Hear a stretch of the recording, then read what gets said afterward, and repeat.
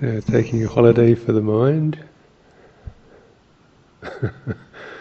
Theme for the retreat, or a theme you may like to pick up. I could use a holiday. So that's what I'm trying to pick up.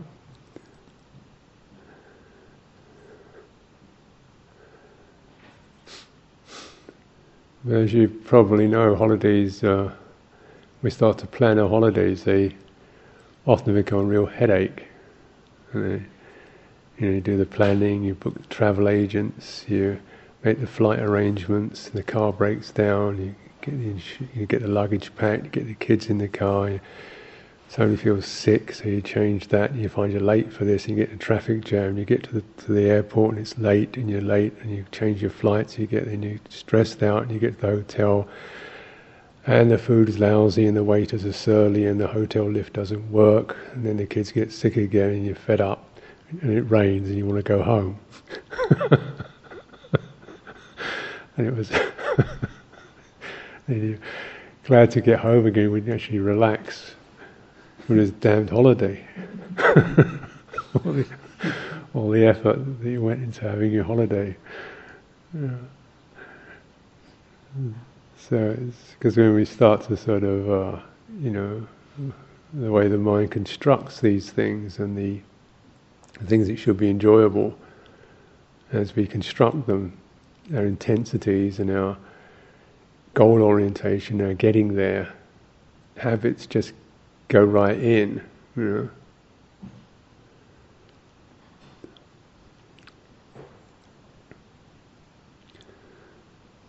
Maybe a holiday is just sitting in the traffic jam in the rain, watching the windscreen wipers flicking backwards and forwards and accepting it,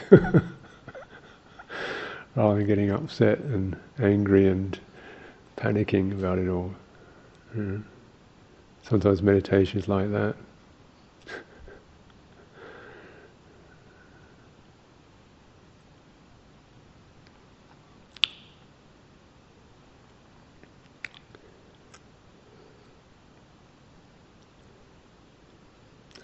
How much effort is needed to have a rest? How much effort is needed for meditation?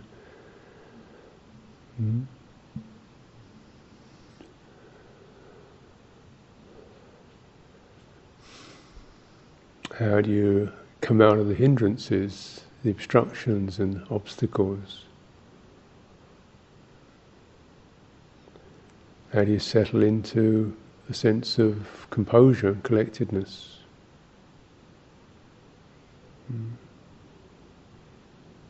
It's like, how do you have a holiday? You see how it can, the very good intentions we can have and the aims we can have end up making us feel less composed, less still, less at ease with ourselves, less accepting, less spacious, less allowing.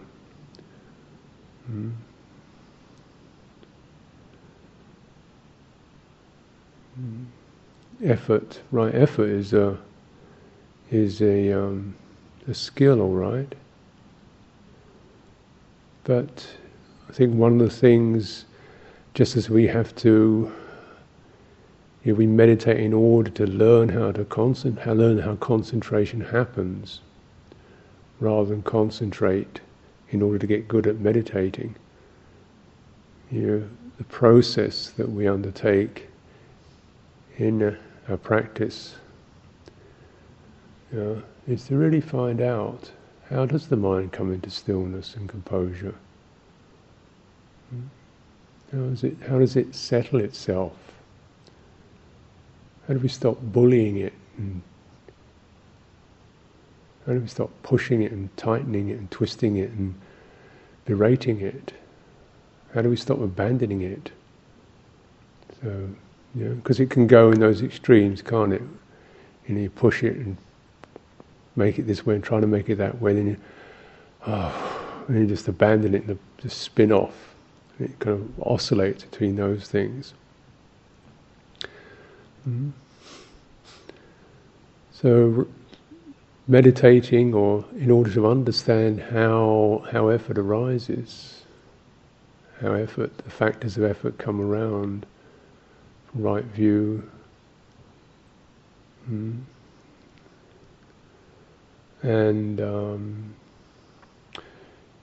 so that the effort we come is we're not using immense amount of effort to climb the wrong mountain, or even climbing a mountain where we should be sailing. That sailing takes effort, but it's not like climbing a mountain. You want to know what you're doing rather than just blindly storm off into the dark with all your tackle on, your crampons and your ice pick and your backpack, and somebody tells you eventually you find out you're in a boat. You should have been sailing. And you've got all this unnecessary gear. So there is an effort. I think one of the things that's helpful is tuning in. One way in which samma is translated, and I don't know Pali that well, but the Venerable Thanissaro, who has some interesting translations, but he associates with tuning the whole samma thing as a tuning quality. A samana is someone who's tuned in, and so effort that's tuned in, samadhi that's tuned in, samma samadhi, samma vayamo, samma ajivo, tuned in.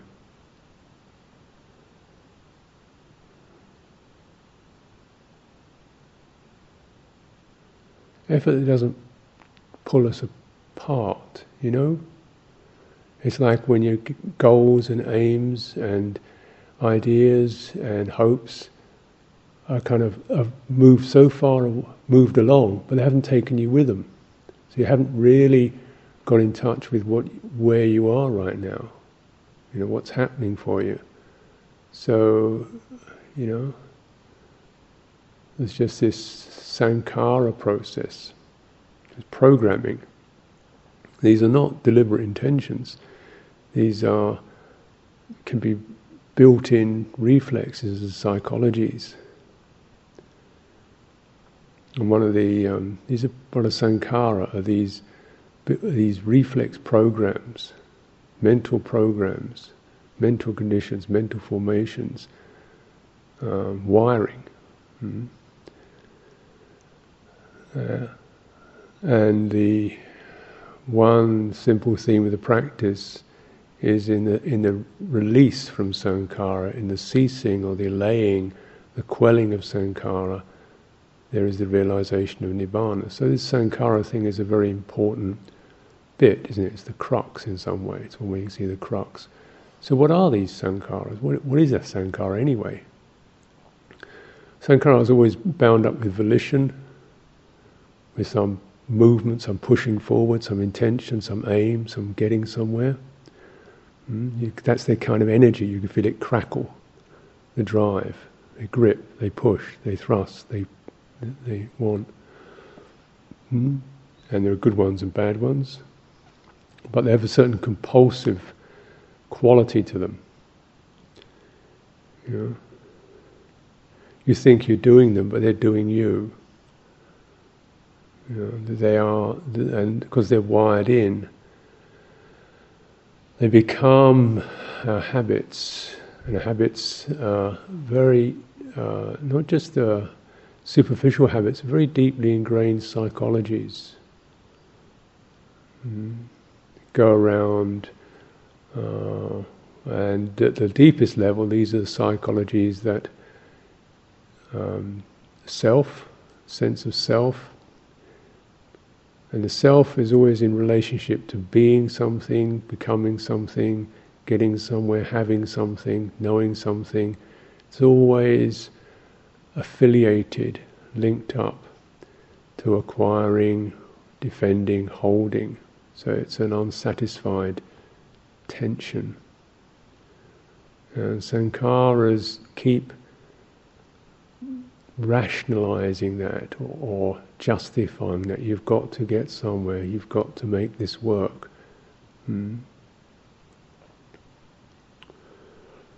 So they get you going. Citta sankhara.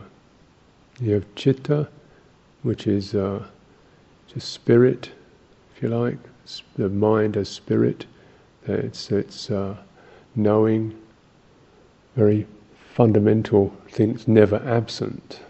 It's always there, citta.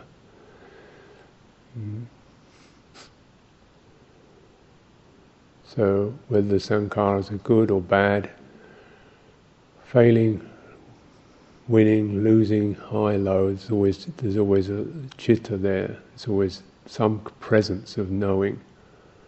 And you realize this is the most basic thing. So sometimes we're just needing to just get some perspective on what is citta and what is sankhara, what is the real quality of spirit, of mind as spirit, and as mind as construction. Mind as citta sankhara, mind as the constructions, whether they're good constructions or wonky, whatever they are. They're constructed and they keep constructing. They construct a self, they construct a future, they construct a past, they construct territory, they construct goals and aims, winning and losing. That's what they construct. They construct themselves.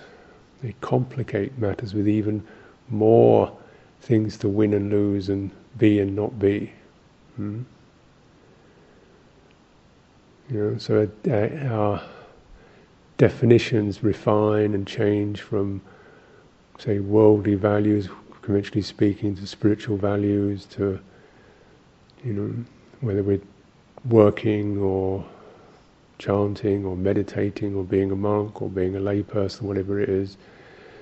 We can shift the furnishings, we can shift the colourings, but the basic constructing programs continue, and they never find a place of enough. This is one way of the same old message you must have heard.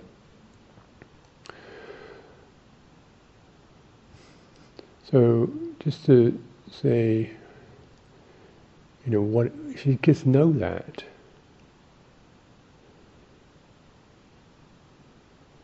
It's time bound, it's always moving forward in time, it sees things in terms of time, sankhara, progress, what tomorrow, build up, increase, fail, decrease, decline, can I make it, these are all sankhara influenced, time bound.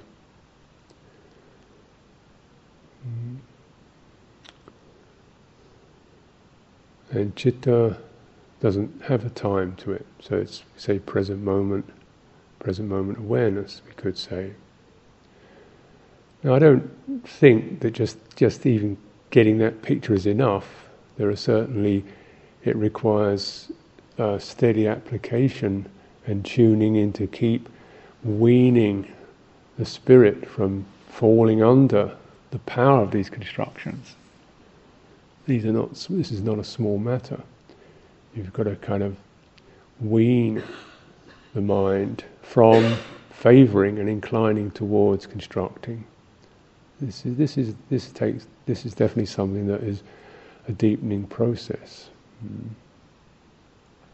Say, weaning it from the obviously unskillful instructions of violence, abuse, greed, grabbing, immoral constructions, and into less immoral but more just punitive ones, like beating yourself up, setting up impossibly high goals, not looking after yourself, not caring for yourself, losing touch with yourself. These are often the level of sankhara that we haven't necessarily understood and come out of. So even when we're practicing morality externally, we're not necessarily practicing it internally, really towards ourselves. We're all kind of empathy and warmth and friendship towards ourselves. So it can be very much the case that we put that to one side. Instead, there comes up the goal sense of you get your pay if you do your work. So you're going to do something to prove something to get the feeling of feeling okay, but that doesn't work in meditation. You've got to start off feeling okay. Start off feeling for yourself where you are, and then you're tuning in.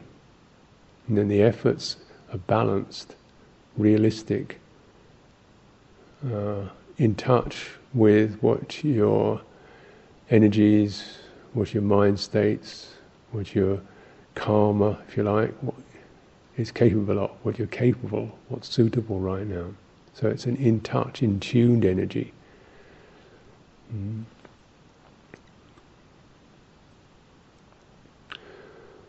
So often the practice has to be always. There's no harm in being really simple. Again, a construction can be towards the stricter, the more refined, the more advanced, the more esoteric, and be aware, be cautious of these beliefs. Things move along; they become, they develop in their own way. There's no harm in being really simple, trusting the movement of the Spirit, that which brings us here, voluntarily. Nobody's getting paid to meditate. A little meter, how many minutes you clocked up today. Nobody's getting paid for it. So something that wants to do something, could we trust that? What is that aspires to awakening? It isn't something that you immediately can define, but you get a kind of just using questions like that to nudge something, to touch something, to nudge something. Say, hey you, hey, come on, come out of the trance. Hey, before you were a Buddhist, before you were a meditator, what? Before that, what's your original face, if you like?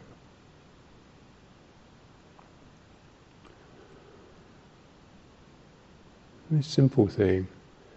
How do you know you're here? How do you know you have a body? Do you feel that? Do you have a body? How do you know it? Just nudging, simple, extending presence, extending awareness into the present. It's a widening of it. A stabilizing it, asking it to just take a little bit, breathe a little more deeply of the present, with all its flavors and spices and tangs and sour patches and sweetness. Just encouraging to just take a little time to deepen, widen, soften.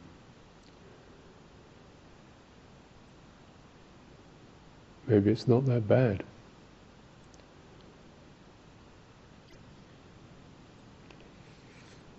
Something that gives you back to yourself rather than pulls you away.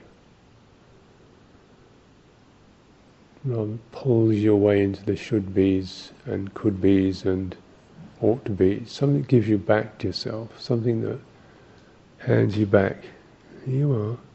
Keeps handing you back every time the sankharas pull you away. Tighten you up. Get you spinning. Something that hands you back. Sits you back down again. Settles you down again. Eases you back again. Here you are, here you are. That is a kind of an effort, just to keep acknowledging when we've tightened up, we're spinning, we're sinking, we're struggling. Something says, just wait, just pause right there. Don't even make anything out of that, it's just totally normal. Just look at that moment. Look at that moment when you're feeling on the edge of lost, or feeling oppressed, or feeling,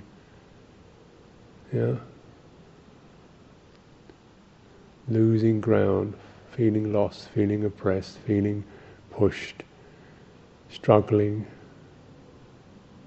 Just pause on that moment.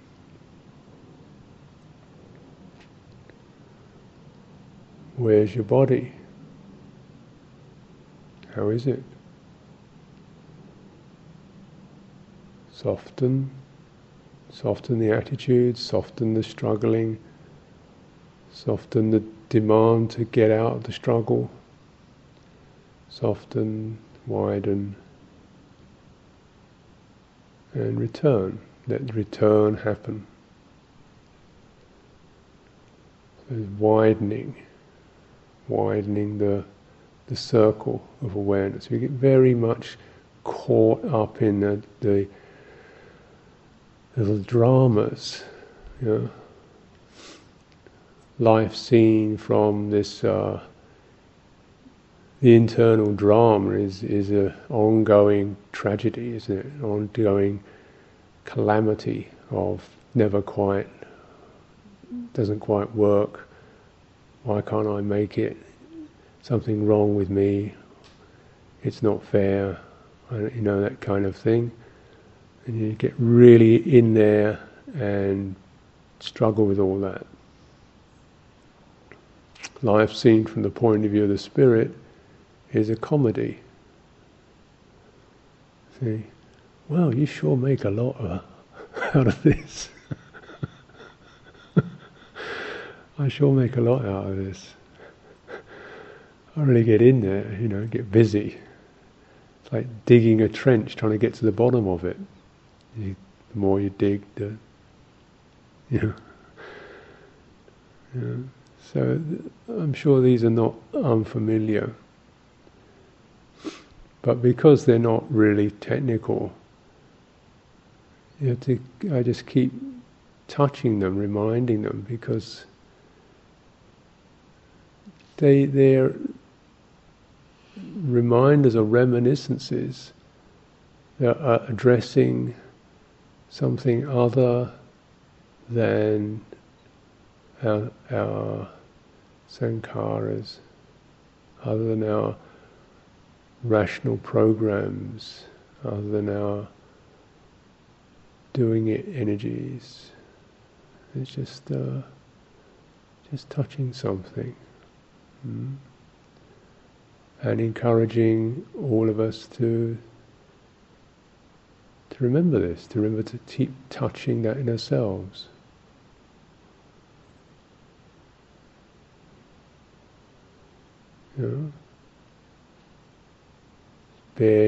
Coming back to where you always were. And you always had that space where you could be playful, where you could be imaginative, where you could see the humorous side of things. You always had that. It's not, somebody didn't tell you it. You didn't get instructed in how to have humour or how to be warm to yourself. You can't be instructed in it. You can be reminded of your capacity and to keep going there more often. Citta is the natural spirit that makes it possible to be alive, I guess. To be really alive.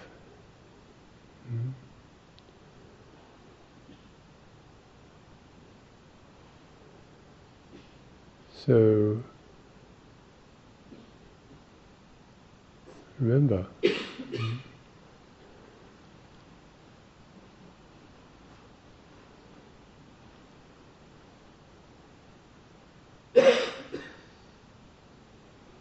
because the path is out of forgetfulness, out of ignorance, out of not being in touch, out of ignoring. Reminders are important. But it is not an absence of being, but an absence of remembering. So there's nothing you have to make or create, but one does have to keep the process of recognizing and remembering.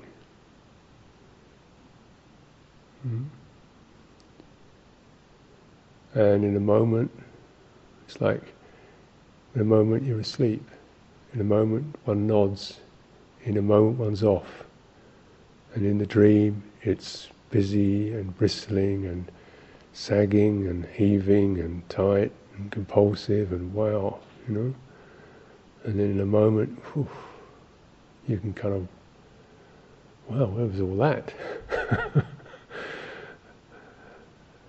And the two, the citta and the sankhara, so that we're just coming back out of the dream and then realizing we're going to lose it. So it has to be very patient effort to keep remembering, restraining, limiting the amount of time we spend in the samsara, in the habits and the attachments, not by attaching more importance, meaning, selfhood, history to them. But in always knowing you're bigger than all this. That spirit is bigger than all this stuff. Remember this. Make remembering a practice, not even a thought remembering, as much as a touching the spirit, touching the heart, touching awareness as we sit, breathe, feel our bodies, stand, walk.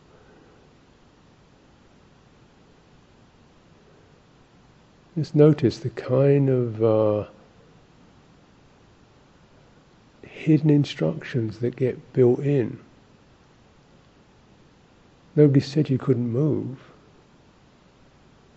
Nobody says you couldn't open your eyes. Nobody says you can't stand up. Nobody says you can't stretch. How come we get so tight sitting down? Where did all that instruction come from? The assumption that you can kind of hold it, or maybe because somebody else is sitting still, you've got to kind of hold it. One person sitting still can be just relaxing, doing nothing. So just look at what the instructions actually are, and where the other ones come from.